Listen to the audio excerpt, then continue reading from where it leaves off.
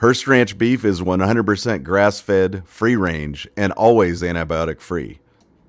Our beef will be available in Whole Foods Market's 44 California locations from San Luis Obispo to San Diego throughout the summer beginning June 1st. You can also order our 100% grass-fed beef online as part of a partnership with Larder Meat Company. Visit HearstRanch.com. That's HEARST ranch.com. This week on Meat and Three, it's all about screens. We're diving into the world of TV, computers, and even VR to figure out how food consumption is shifted by a digital lens. Every course talks about a different topic within the Asian American identity through a very personal lens. And the 3 courses that are paired with VR, in it you're seeing a brushstroke by brushstroke recreation of the dish that you're about to eat. Most of us in the world live in urban areas. And so how much is the city already accidentally providing its residents? And how much more could it provide if we just made it a priority? Tune in to Meat and Three, HRN's weekly food news roundup, wherever you listen to podcasts.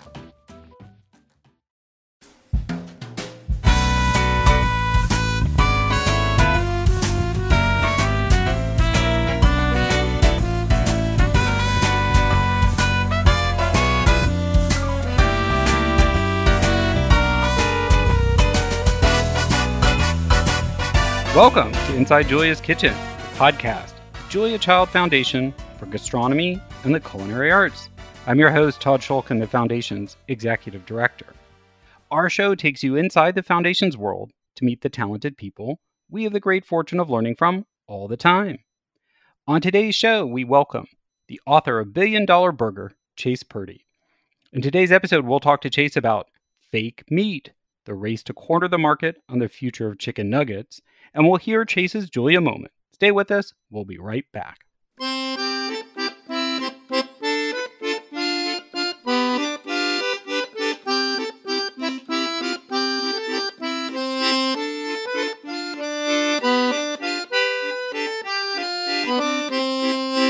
Welcome to our first episode of Season 9. We hope you're staying healthy, safe, and sane during these turbulent times. We send our well wishes to everyone coping with the pandemic, especially those in the hospitality industry. And we continue to extend our gratitude to all the essential workers keeping the world going. We are looking forward to the presentation of the 2020 Julia Child Award to Danielle Nierenberg at the 6th Annual Smithsonian Food History Weekend and Gala from Home, October 15 to 17, 2020. A COVID silver lining is that the Gala and Food History Weekend will be virtual this year, making it easier than ever to participate. Stay tuned for how you can register to join us. It's free. And in case you missed it, check out episode 94 for our interview with Danielle. As always, we launch the conversation with an inspiration from Julia. Julia had a keen interest in what's new, and this podcast is designed to carry on that tradition. And while Julia was skeptical about people creating, quote, new foods, she welcomed the chance to learn about them. Often, she was not a fan, like with the movement to replace butter with margarine, but she happily embraced new tech that saved time in the kitchen, like the food processor. And in terms of diet fads, Julia was in the same camp as many French people remain, finding vegetarianism quizzical, eschewing restriction for a balanced diet and moderation. But whether or not you stay carnivore, I think most of us are much more conscious of the environmental damage to the planet from large-scale meat production. And I've no doubt this would concern Julia a lot. So I'm pleased to welcome today's guest to bring us right to the cutting edge of potential solutions. Now, I originally thought a book called Billion Dollar Burger, Inside Big Tech's Race for the Future of Food, was going to be about the plant-based movement. But in fact, it's all about cell-cultured meat. It's written by Chase Purdy, a journalist who focuses on the business, politics, and technology of the food world. He's written for Quartz and Politico and in newsrooms across the American South. Based in New York City, he's also a 2019 New America National Fellow. He joins us today to bring us up to speed on the race to get you eating lab-made meat and usher us into the future of high-tech food. Welcome to the podcast, Chase. Hi, thanks so much for having me. We're delighted you could be here. So let's start with the basics and kind of define terms. What is cell cultured meat, and how does it differ from what people might be more familiar with, like an Impossible Burger? Right. No. So cell cultured meat is fundamentally different from the plant-based varieties that you're going to find in the grocery store or at Burger King right now. In that it is, the plant-based burgers like Impossible Burger are trying to be something that they are not on a very fundamental level. You have very impressive scientists and business people who are taking ingredients from the world of plants, and they are trying to mimic the every sort of function and feeling that you get whenever you bite into a chunk of meat. Cell cultured meat is different because on a very sort of microscopic and nutritional level, it is real meat, and it's made by basically. I mean, it's all very complex, but put simply, scientists have figured out that you can go to a farm and you can perform a pretty harmless biopsy on a chicken or a pig or a cow or what have you, and you can collect some cells. The scientists look for stem cells, and what they've learned is that these stem cells, if you feed them this sort of nutrient-dense liquid, stuff that has sort of the right proteins and amino acids and all the sorts of things that generally flow through blood, if you let these cells swim around in this liquid medium, that they sort of start to proliferate. And they proliferate and grow into either fat tissue or muscle tissue. So the people behind these companies, and there are almost 50 across the globe right now, have figured out that you can grow fat tissue, you can grow muscle tissue, and if you put the two together, you have what is real meat. Is it made differently than slaughtering an animal and raising an animal, slaughtering an animal, processing that animal? Yes, but at the end of the day, the product that you have is essentially like equivalent to what you would find if you put a normal cut of meat under a microscope. And the technology is pretty expansive because while I was sort of comparing it to an Impossible Burger because that's familiar and there is that kind of plant-based race for the best meat substitute, usually referring to a hamburger, what you are covering and exploring is sort of every type of meat, maybe not every type, but multiple types. It's beef, it's poultry, it's pork, it's game. Yeah, absolutely. Yeah, no, I mean, I personally have tried duck, beef, and chicken, but there is a company in Singapore that's working on shrimp. There are companies working on bluefin tuna. There are companies working on salmon. And definitely you have like full cut steaks, burgers, foie gras even, to sort of go back to the French element. But yeah, no, they're working on an array of different types of products. In fact, the other day, I think a company in San Francisco announced that it was, preparing a taste test, a sort of very small scale exclusive taste test of lab grown bacon.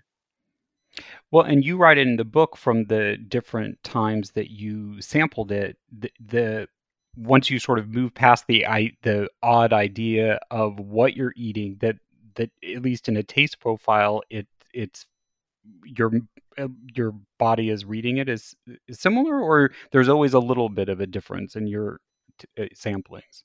Right. So the products that I've tried mostly are these sort of processed food products that you would probably find in a lot of freezer sections. I mean, it's just easier to create a chicken nugget than it is a full cut steak or a chicken breast, for instance. This is just has everything to do with how the cells grow and how we get them to grow the right way in order to become, a cut of meat. And so when it comes to, these like earlier stage products like the chicken nuggets, those are just, it's pretty easy to meet that expectation. You have like sort of this cell tissue that grows. You bread it. I mean, it comes out and it looks basically like very, very, very ground meat. And you sort of treat it the same as a chicken nugget or a chicken finger. You bread it, you fry it, you season it a little bit, and you serve it. And my experience with those has been pretty much identical to what I would get from a regular meat product. I was like super skeptical walking in, but it is in fact like, I mean, it's pretty mind blowing. There was a chicken tender that I tried about a year ago at Memphis Meat, and I remember not only was it the taste the same, but one of the things that I've always liked to do whenever I get a bit of this meat in my hands is I like to sort of physically pull it apart and look and see how it tears, what it's like on the inside. And, I'm sure a lot of the listeners of this podcast will know that if you have a cooked piece of chicken and you pull it apart, it's like kind of stringy on the inside. It's really, really difficult to get that stringiness because you just have to basically instruct the cells to grow that way. And it's very hard. But I remember pulling apart this chicken tender and seeing that stringiness and just thinking like, wow, they've done it. Well, and I guess that structure is usually based on the fact that you're eating an animal's muscles when you're eating particularly lean meat. So right. Could we go back to the serums though? Because I think that's particularly in your book, one of the more black box parts of the whole process. And it's also the process in my mind. It would sort of be easier if you just imagined it, or easier to accept the concept if you're like, oh, they pull the cells out, they put in a lab in a petri dish, and it just grows into a chicken thigh. But that isn't really what happens. They have to bathe them in these sort of serums. And that, to me, sort of adds this slightly Frankenstein-ish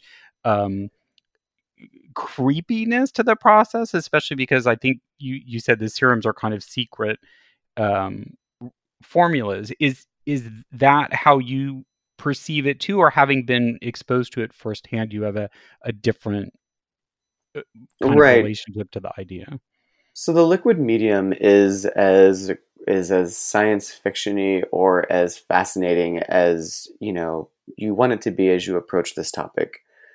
I think it's probably whenever you talk about this, and I guess I should have said before, like you take these cells, they're in this liquid medium, and all of this is happening inside what looks like a sort of a high-tech beer vat that has sort of oxygen control and pH control. But that liquid, it's sort of an element of what the cells feed on is basically, a witch's brew of nutrients that all cells need to, reproduce. And in the earliest stages and of this sort of science, the people who were growing cell-cultured meat used what people in the pharmaceutical industry still use today, and that's called fetal bovine serum, which is as weird and creepy as it sounds. It is cow fetus blood because it just has all of those nutrients in it. But the people who were behind cell-cultured meat pretty much knew that no one was going to love the idea that their meat was going to would need to have cow fetus blood in order to be produced, and also cow fetus blood is just extremely expensive, and it was not going to be it's a drop in the bucket for the pharmaceutical industry to use, but for cell-cultured meat startups, it's massively expensive. It can be up to $1,500 per liter. So they knew pretty early on that they were going to have to create their own sort of witch's brews, and these are all sort of this is also the subject of their own intellectual property, so they are pretty secretive about it. The company that I followed most closely in the book, it's called Just.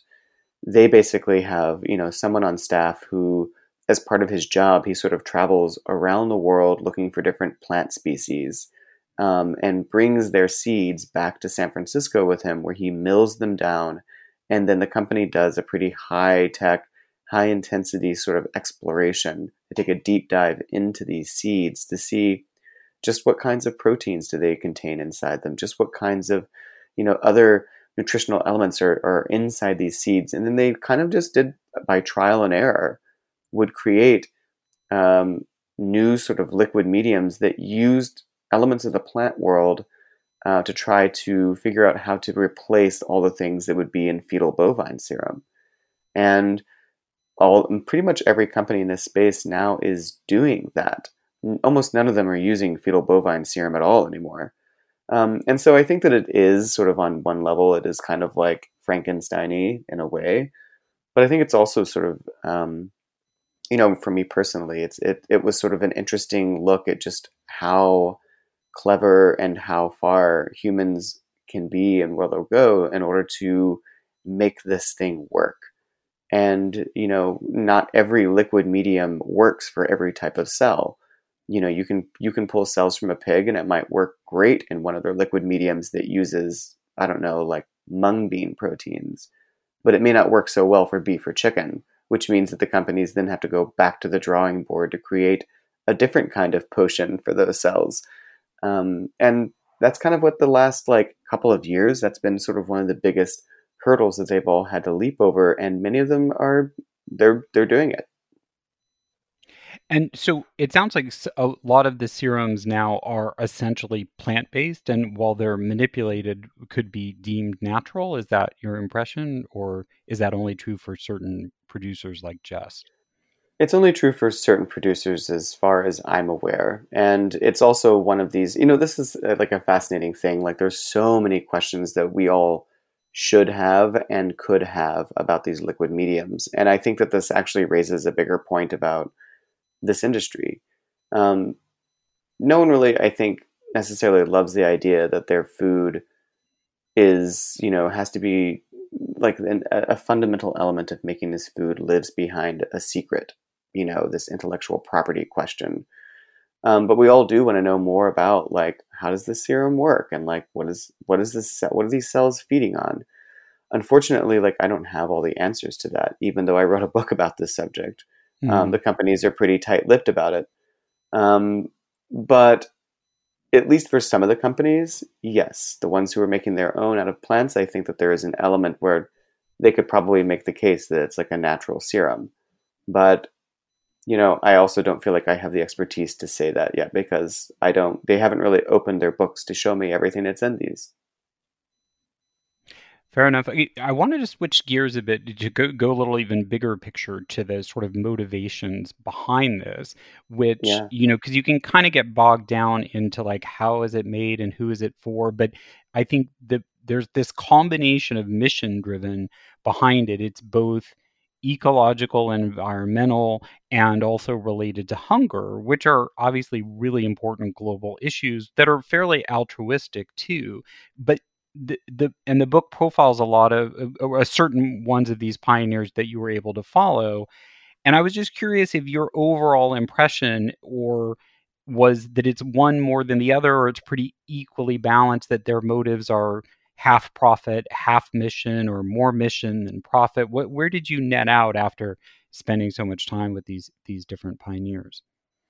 There are a couple of players in this space for sure that I think that I would guess are probably in this hoping to make a lot of money. But the vast majority, that has not been my impression. If you look back at a lot of the people who are behind these companies, several in particular, I think they all kind of got in it because they were tied into the vegan movement back whenever they were in their early 20s or in their teen years, and they were animal rights activists. They were very mission-driven people. Some of them got into this because they read sort of this now famous UN report called Livestock's Long Shadow, which sort of famously detailed just how, damaging industrial livestock production is on the planet. And most of the people got into this because of one of those two things, because either animal welfare or because they were concerned about the planet. And you still catch that whenever you talk to them today. I mean, the person that I follow most closely, Josh Tetrick, is leading one of the largest companies that's in this space. But whenever he talks about his company and why he's in it, it really comes down to the animal welfare element, more so even than the environmental one. And, you can kind of understand why. We kill I think it's 65 billion land animals a year to satisfy sort of our appetites for meat, and that doesn't even include fish. We kill between 1 and 2 trillion fish. And, a lot of these people find that to be disturbing still, and they want to put a nick in that. And then, the other people, who are more environmentally inclined, I mean, just they always point to just how wasteful animal agriculture is. It takes 6 pounds of feed to get 1 pound of beef, 3.5 pounds of feed to get 1 pound of pork, and a little over 2 pounds to get a pound of chicken. That's sort of a fundamentally wasteful business in their eyes. Yeah, I'm really struck, and we've talked about this in other episodes on the podcast, by this comment my mother-in-law, who's 82, made about when she was a girl, which was during World War II. Chicken was a special item. You didn't eat it every day, and it was once in a blue moon kind of special food, and it's become a constant, almost boring food, if you will. And there seems to be this almost, there are two sides of the argument, right? Which is everybody should eat meat, less meat to no meat, and we would just reduce animal production greatly. Or in a weird way, I feel like what Just is doing is almost kind of, and some of these other guys, a capitulation to like, we're never going to accomplish that, so we might as well find another avenue. Is that kind of your impression, that these guys are all capitulating, or it's just that they're just realist and they're going with this opportunity? So I think that's actually, this is a great question, and it gets right into why I ever even showed an interest in covering this space in the first place. I think that it is maybe a little bit of both a capitulation and also sort of their own cleverness. I think that what I found, what drew me to this topic, is that I was doing a lot of reporting on the meat industry for Politico, and when you start covering the meat industry, you like inevitably run into people who are concerned about animal agriculture and concerned about animal welfare, rather.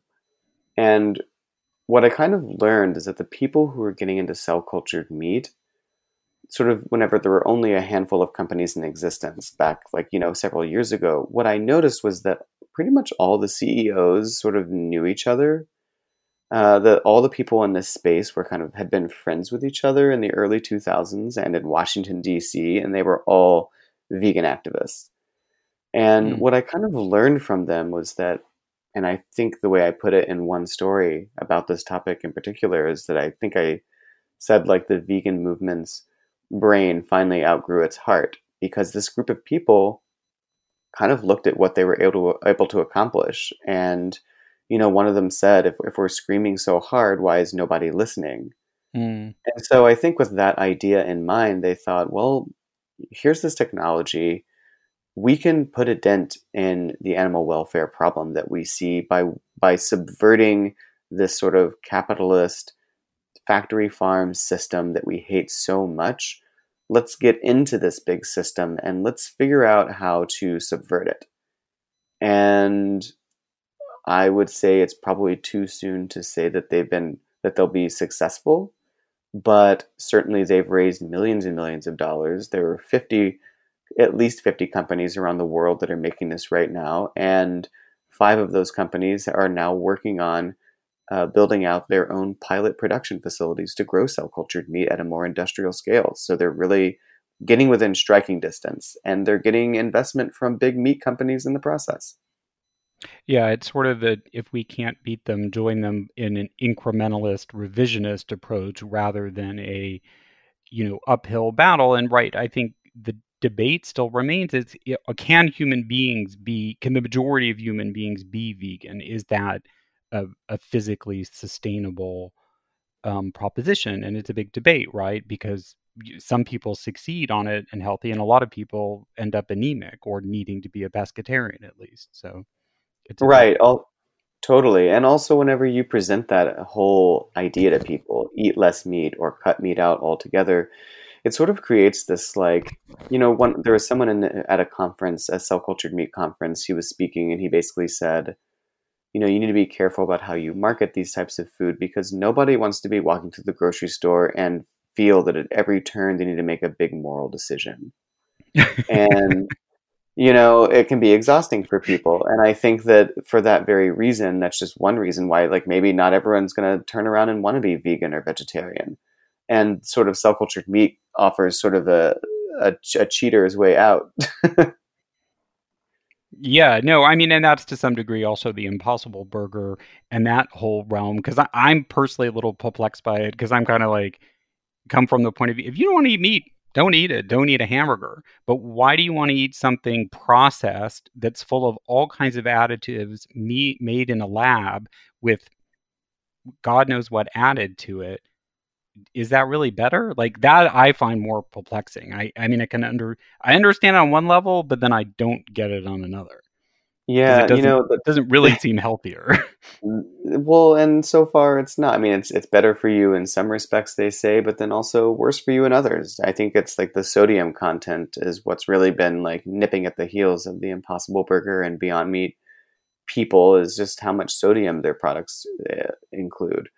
One of the interesting things about kind of like this plant-based burger thing is I was in a conversation with the CEO of Impossible Burger not long ago. Well, it was about a year ago. And we were at a restaurant in New York where it was sort of a last minute interview. And I sort of ran downtown and I went into this restaurant and I sat down and they served 2 Impossible Burgers in front of us while we were talking. And we started to eat it. And I was just kind of, whenever you're trying to feel out someone that you're talking to, I was asking about his family. And I was like, oh, do you have any kids?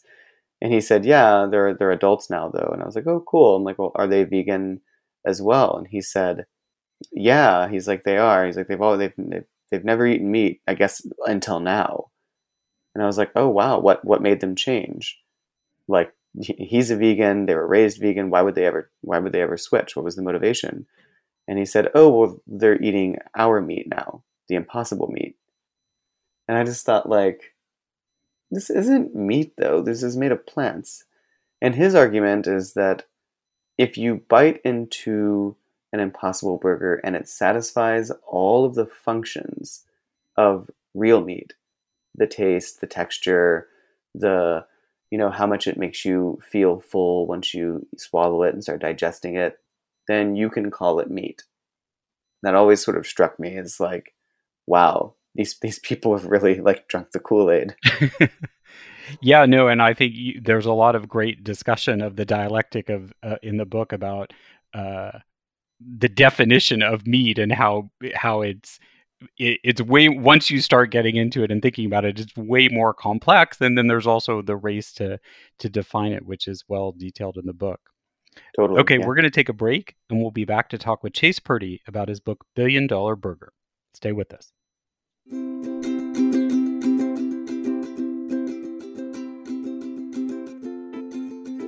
I'm Brian Kenny, a board member at HRN and Director of Collections and Archives for Hearst Western Properties. Hearst Ranch beef is 100% grass-fed, free-range, and always antibiotic-free.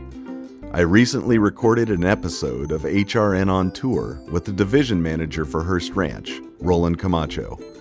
We talked about what makes Hearst Ranch beef unique. I think it's notable that all of the beef produced off the ranches are basically within the food shed, within a couple 100 miles of the ranch, which is really cool. Yeah, it is. And we're looking into doing other things. I mean, we've been working with Whole Foods now for quite a long time. Yeah. But we've also continued to make a small selection of frozen items that people can buy on a year-round basis. And one of the other trends that I've seen pick up massive momentum in the past 3 to 5 years is, going back towards people buying their monthly beef needs or meat needs, protein needs, and having it shipped direct to their house. What I see has changed is instead of hand picking what you think you want to go in there, you trust the company that is providing it to you to give you the variety that you need for your complete diet needs. So you trust that they're going to be sourcing credible beef, and you may not know as much as these guys do. You trust that they're going to give you the variety so you can expand your palate. Our beef will be available in Whole Foods Market's 44 California locations from San Luis Obispo to San Diego throughout the summer beginning June 1st. You can also order our 100% grass-fed beef online as part of a partnership with Larder Meat Company. Visit HearstRanch.com. That's HEARST ranch.com.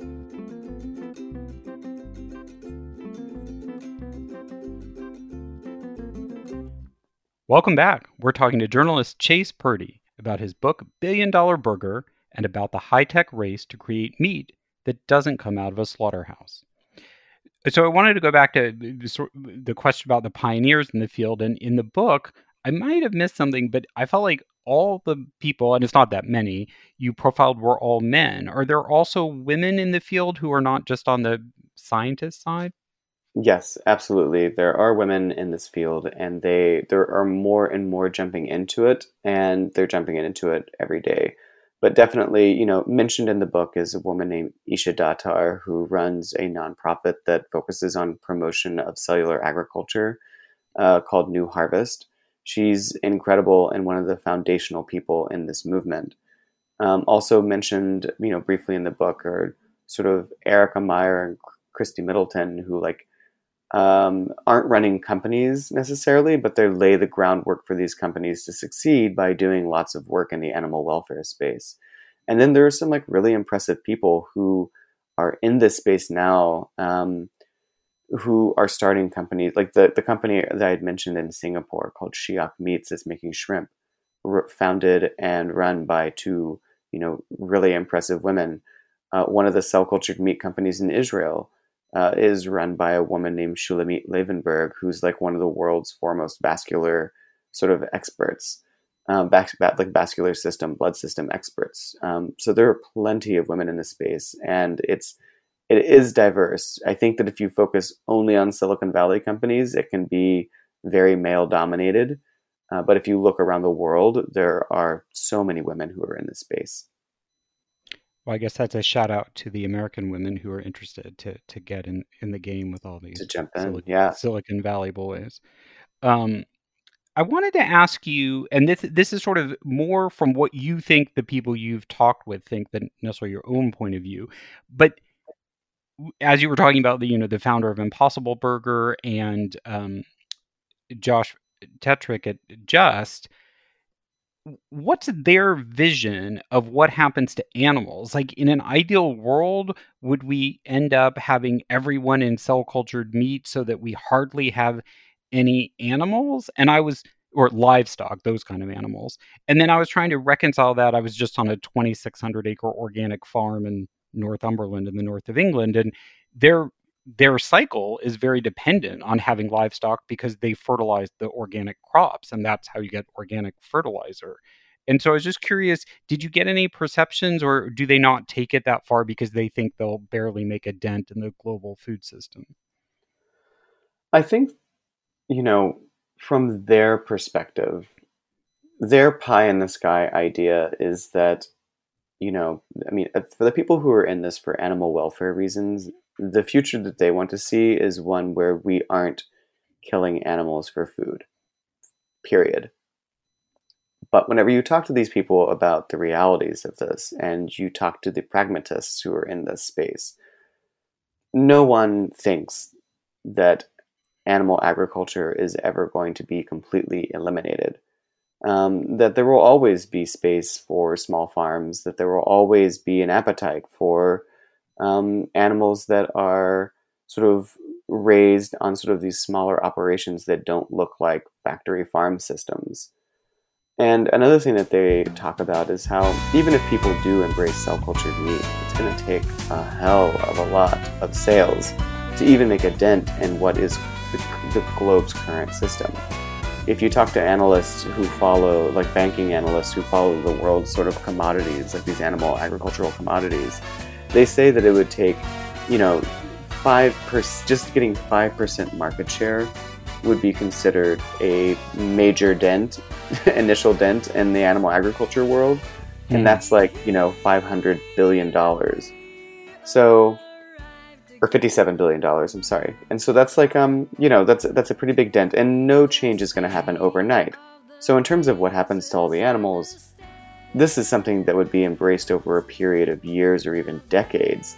And so I think it's going to be a while before you see any sort of big change in how many animals there literally are on the ground. But I think most of these people just want to see less massive industrial mechanized factory farms.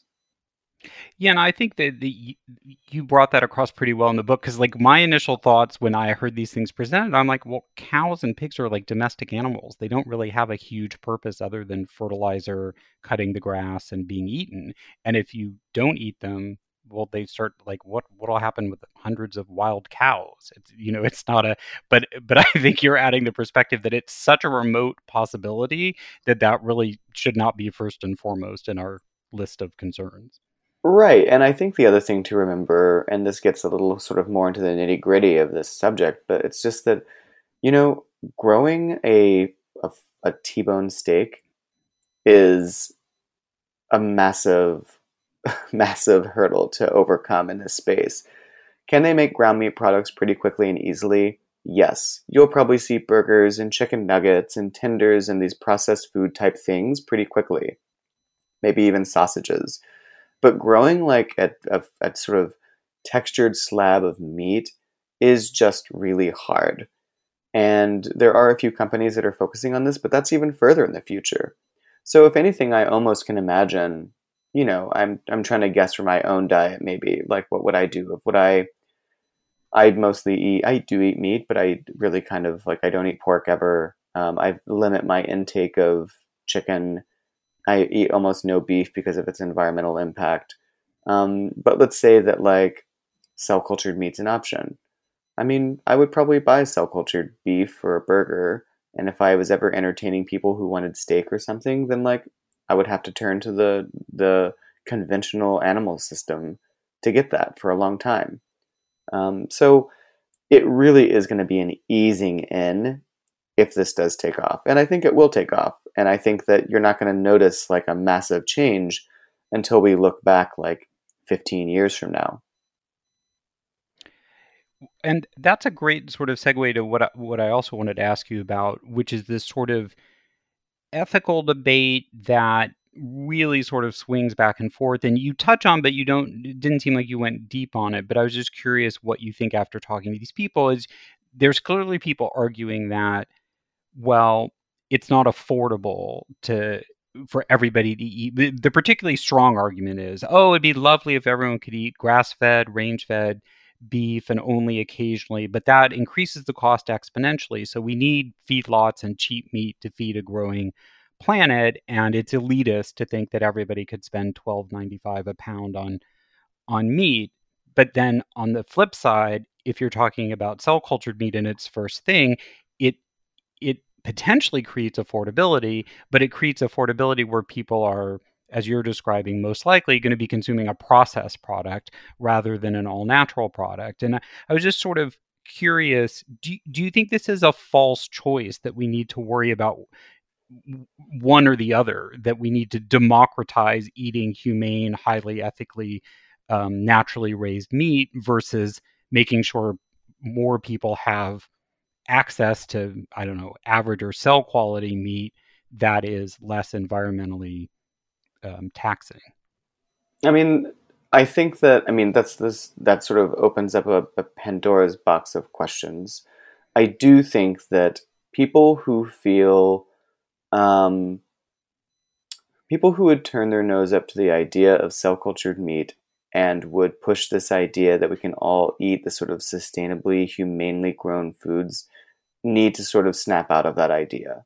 It doesn't take, it just doesn't take much digging into like local news wherever you are to see that so many people are reliant on buying food from Dollar General store because there are so many food deserts in this country. That, to run these sort of smaller scale systems that are so meticulously run, like in America right now, the meat we eat is, I would argue we don't actually pay the true cost of what it takes to create sort of quality meat. We just don't. You can buy chicken so cheaply right now. And it's because we rely on these like massive systems that are both environmentally harmful and also terrible for like the ethics of like these animals. And so I love the idea of a slow food movement. I love the idea of paying more for like meat, for instance, paying what meat actually, the true cost of meat, and creating and growing this meat and producing this meat in the most humane and sort of the most sustainable way. But the reality is that you just can't. The appetite for meat is too big. And we've had many, many, many years. The slow food movement is not new. We've had decades to try to make this switch, and it just isn't happening fast enough. We're pumping too much methane into the atmosphere to rely on the pioneers of the slow food movement to change our food system in a way that's going to sort of give every person access to, conventional meat in an affordable way. And so for that reason, I think you do have to look at cell cultured, and you do have to say, yes, there are cons to this. Some of these cons are sort of romanticized cons we have in our brain, but some of them are like, yeah, it's a strange idea. But given what we're staring down environmentally, it would be a very privileged position to take to say that we should just not take it seriously at all. I think that was an extremely helpful answer, because it is really difficult to reconcile that, and the inherent nature of slow food and grass-fed raising. There's just no question that it's not something you put on a scale that and a time frame that can even begin to satisfy a modicum of the existing demand for meat or what a future one would be. And I think, as you said, it's probably equally realistic that you could significantly change the global diet in any rate of time to make up for it. I mean, you could try, but as you were saying in the other statistics of the market, right, if you'd be lucky to get a 5% reduction, which wouldn't likely, be helpful, but it wouldn't. Right. The way that I think about this, and again, this comes in just sort of full disclosure because this is audio, like I am a white middle-class man. I have a certain degree of privilege whenever I approach like everything, including food. And whenever I think about how I would like to interact with cell-cultured meat in the future, and I didn't write this in the book, but when I think about it on a personal level for me, environmentally speaking, I think that I would probably turn to either plants or cell-cultured meat for the majority of like my meat-based meals that I make, my weekly meals. But when it comes to sort of more special occasions, or whenever I'm throwing like a dinner party for people and I really want to create something like intimate and really want to focus for a long, like on spending real time in the kitchen, making a meal that I'm proud of, I'm probably going to turn to like sort of these more expensive, smaller operation farms that work on beef and chicken and things like that. I think it'll be more of like a luxury sort of thing, or something to turn to in like a special occasion for me. But that's just me. No, I mean, I hadn't thought about it that way, but I think that's the way sort of my family lives without it being necessarily like super purposely thought out. We eat a lot less meat, and what we're buying is, smaller, not the like finest stuff, but then we might have it at a restaurant. It's been less lately thanks to COVID, but that Totally. But then also a lot of times, if you're going to a higher end restaurant where you have some knowledge of the chef and his or her practices, oh, well, they're sourcing sustainably and from the best places, and places that I couldn't even get in the supermarket anyway. And often it's served in a really modest portion. So Right. I subscribe to that philosophy, but as you say, that's definitely a philosophy born out of privilege. Totally. And that sort of gets right into like the cost of this, because one of the things that I think when people read about cell-cultured meat and most of the mainstream press, they are immediately sort of confronted with like, oh, it costs so much, it'll cost so much. And for that reason, I think it is worth giving like a little bit of perspective on the cost of cell-cultured meat, which is like back when this was introduced to the world in 2013 by a Dutch professor named Mark Post. He went to London and he sort of unveiled this burger patty, and it cost $1.2 million per pound, which is, just slightly out of the price range for most Americans. 4 years later, in 2017, a company in the Bay Area called Memphis Meats told the Wall Street Journal it had gotten its price of chicken down to $9,000 per pound. Still a gigantic expense, but a major drop in price over just 4 years. And then 1 year later, in September 2018, I was at a food tech conference in Berkeley where that same company, Memphis Meats, said their price had dropped again to $1,000 per pound from the $9,000. And then in 2019, we got a series of companies, including ones in Israel, that had gotten, beef down to $100 per pound, chicken nuggets down to $50 per nugget, And then it was in late 2019 that another Israeli company called Future Meat Technologies said it was on track to have its cell cultured meat down to $10 per pound by 2022. So thinking that this has only been around for like 7 or 8 years and the price has plummeted from 1.2 million to hovering between probably around 500 per pound right now, I think that just sort of goes to show how much ground these companies are covering in a short period of time to get that price down. Yeah, no, I think that really puts the sort of future in perspective in terms of its feasibility. Sure. So I was curious, I'm assuming that pretty much the majority of your book, if not all of it, was written before COVID took hold. And so I was curious what your thinking is, or if you've had conversations with some of the players of how the pandemic has or hasn't kind of refashioned this landscape, and as you were just describing, this kind of exponential progress. Absolutely. It's top of mind for them. And the whole COVID moment that we're experiencing has given them sort of an extra arrow in their quiver to talk to the public about their products. You know, we've talked about the environmental reasons that you would turn to cell cultured meat. We've talked about the animal welfare reasons that you would turn to cell cultured meat. But the COVID reason is really interesting, and it sort of takes a jab right at how we treat the people who make our meat today. You know, since COVID kind of struck in the U.S., you've had, you know, thanks to the incredible reporting at Fern News, Leah Douglas, a fantastic reporter there, has basically been tracking this. And the last I checked, there were 494 meatpacking plants that were impacted by COVID, amounting to more than 42,000 people who had gotten sick from the virus because they're working in these horrible, tight, shoulder-to-shoulder conditions to package the food that people are demanding. And the companies behind it, even though they have now, you know, as of news a couple of days ago, have gotten very small fines from the government, are requiring these people come back to work, even if they are scared of, you know, getting the virus. I think that system alone is, you know, kind of, you know, a lot of people find that to be very disgusting. I think it sort of harkens back to an era of like Upton Sinclair and the Jungle again. I was just thinking about that. Absolutely. Yeah. And that's not lost on the people who are making this, who are making cell cultured meat, because in a cell cultured meat facility, you just don't need to have people working shoulder to shoulder. You certainly don't need to force people to come to work if they're feeling scared of coming to work, because it just doesn't take that many people to do it.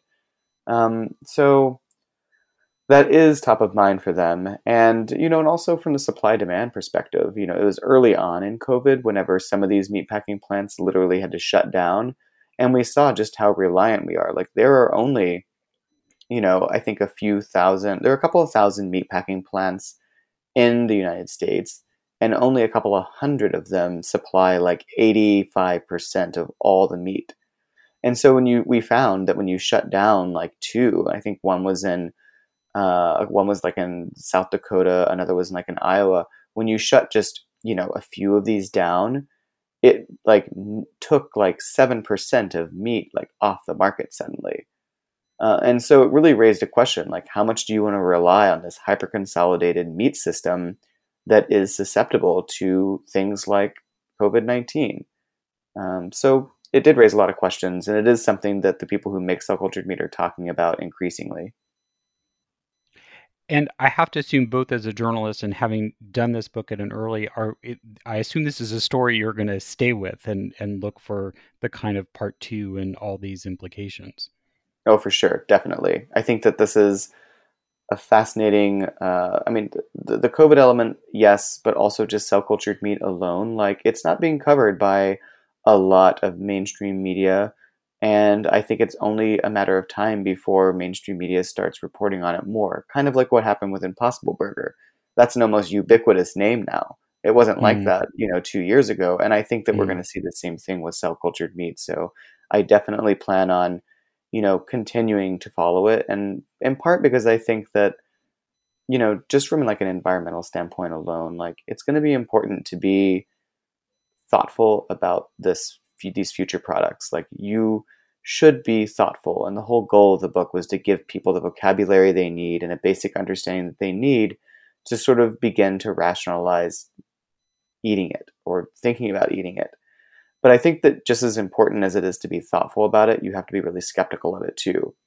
Every single CEO and scientist in this space deserves to be asked hard questions about these products, because they want to feed us this. They want us to stick this in our mouths.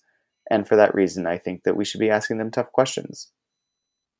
Well, yeah, and we've certainly been there before, only to discover that what the information we were being fed and the products we were told to eat was more driven by fad and profit than actually best intention.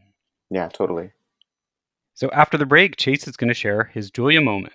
Get in touch. Send us an email or voice memo to contact@juliachildfoundation.org, or better yet, tweet us @JuliaChildJCF. And let us know what you think about today's show, or share your ideas for future guests. Stay with us. We'll be right back. When you flip anything, you just have to have the courage of your convictions, particularly if it's sort of a loose mass like this. Well, that didn't go very well. See, when I flipped it, I didn't have the courage to do it the way I should have. But you can always pick it up, and if you're alone in the kitchen, who is going to see? From Julia's immortal words, we move into our last segment, which we call the Julia moment. Here's when we ask our guests to share their favorite Julia memory, moment, or how she's inspired them in their career. Chase, what's your Julia moment? So I have I admittedly am not so intimately familiar with sort of Julia Child's, the sweep of her career, but I do remember a long time ago, not that long ago, I guess, but I was homeschooled for many years of grade school, which meant, working with my mom and dad with my classes and taking breaks and sometimes watching sort of PBS. And, of course, in the late afternoon in Louisville, Kentucky, the Julia Child sort of show would be on. And I remember just, I was already interested in food. My grandmother, I loved eating the food that she would make for us. I would sometimes help my mom cook. And I just, the one thing I remember about her show that stood out more than any other sort of cooking related show that I would watch was just her sort of sing-song, carefree optimism around food. It seemed like she always struck me as, just a completely pleasant and approachable person. And that sort of element always drew me into her shows. And then there was this funny moment. This isn't necessarily inspiring in any way, but, this was shortly after COVID hit. So it's pretty recent. But I have a friend in New York, and he loves, looking at Julia Child's clips on YouTube. And I remember we went to this local bar in my neighborhood that wasn't open you couldn't go inside, but they did have outdoor seating, and there weren't many people there. And he turned on this clip of the show, and I remember seeing this particular episode when I was younger too. But it was one where she's preparing lobster, and she's just the way that she introduces these lobsters, showing all the viewers just how big they can get, and just how just the way that she was introducing each lobster, each with its own sort of special character. My friend played this in front of a couple of people at this bar at a high volume, and everyone just it was an infectious moment. Everyone totally ate it up. And I think that's just sort of the thing about her and her approach to food that I think about all the time. There's it's okay to experiment. It's okay to have fun. Maybe that's kind of what it's about. And, I definitely take that with me. And I do most of my eating comes from cooking at home. And I definitely try to incorporate that spirit as much as I can in my own kitchen. Well, that's a great full circle moment from your childhood to today, and bringing, Julia from the 70s grabbing those lobsters with wild abandon. And you can imagine everyone on set being really worried that one was just going to fly out of their hands when they were alive. So totally. But I think, yeah, it's right. It's all about the approachability and that to be fearless. So, well, thank you for sharing that, and thank you for joining us today. Yeah, thanks so much for having me. It's been great. Our pleasure. And thanks everyone for listening. Chase's book is $1 Billion Burger, Inside Big Tech's Race for the Future of Food. It's published by Portfolio, a Penguin Random House imprint, also Julia's publisher. Search for it online or ask for it at your favorite bookseller. And for the latest from Chase, he's at Chase Purdy on Twitter. It's Purdy. Follow us at Julia Child on Facebook and Julia Child Foundation on Instagram for the latest news on the presentation of the 2020 Julia Child Award at the October 15, 2020 Gala from Home during Smithsonian Food History Weekend. It's at Julia Child JCF, and I'm at T. Shulkin on Twitter. The Julia Child audio clip from The French Chef is used with permission from our friends at WGBH. Thanks as always to my co-producer of the Foundation, Lauren Salkeld, and our sound engineer at Heritage Radio Network, Amanda Wang. Our theme song is New French Horn by Novi Valtorni. Please give us a review. It really helps new listeners discover the show. We're on the air on Heritage Radio Network on Thursdays at 4 p.m. Eastern, 1 p.m. Pacific, with downloads available soon after wherever you find your podcasts. We look forward to bringing you back into the Foundation's world next time on Inside Julia's Kitchen.